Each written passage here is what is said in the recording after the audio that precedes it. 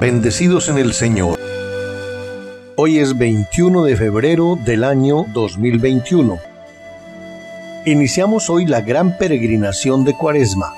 Las palabras solemnes del Evangelio abren el tiempo de Cuaresma. Nuestro propósito ha de ser vivir y caminar junto a Jesucristo, irnos con Jesús al desierto, participar de la experiencia de Israel.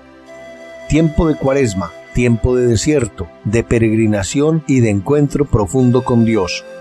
Es el Espíritu Santo el que empuja a nuestro Señor Jesucristo hacia el desierto. ¿Y qué le aguarda en el desierto? La tentación, pero también la victoria sobre la tentación. Las fieras, pero también los ángeles que le sirven. Voces extrañas, tenebrosas, pero también la voz del Padre, que allá en la soledad, en el despojo del desierto, puede hacerse escuchar con más claridad. La Cuaresma es entonces como una peregrinación, como un largo retiro espiritual que hace la Iglesia en el mundo.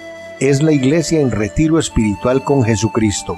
Es la Iglesia entera que quiere escuchar como Jesús y con Jesús esa palabra que le conduzca hacia su verdadera misión.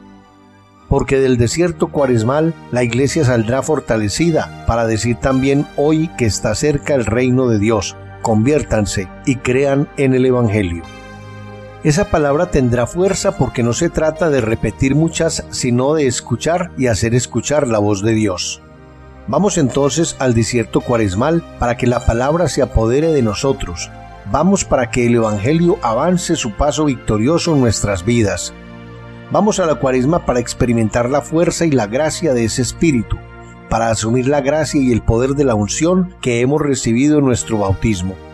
Como dice la carta de Pedro, Cristo murió por los pecados una vez para siempre, el inocente por los culpables, para conducirnos a Dios. Primera de Pedro 3:18.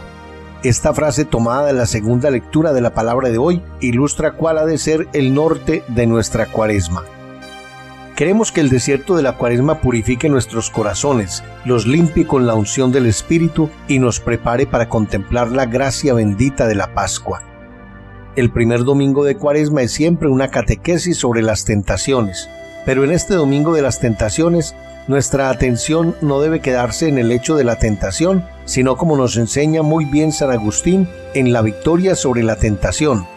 Dice este gran padre y doctor de la Iglesia, te fijas en que Cristo fue tentado y no te fijas en que venció la tentación. Lo nuestro, al recordar las tentaciones de Cristo, es recordar que Él asumió nuestra naturaleza, en todo se hizo semejante a nosotros, menos en el pecado. Y esto significa que también nuestras tentaciones, si estamos unidos a Jesús, también ellas pueden ser vencidas.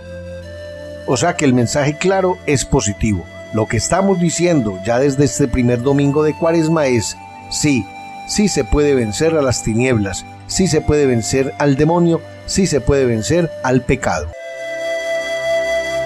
Nada te turbe, nada te espante, todo se pasa. Dios no se muda, la paciencia todo lo alcanza. Quien a Dios tiene, nada le falta, solo Dios basta. Que Dios los bendiga.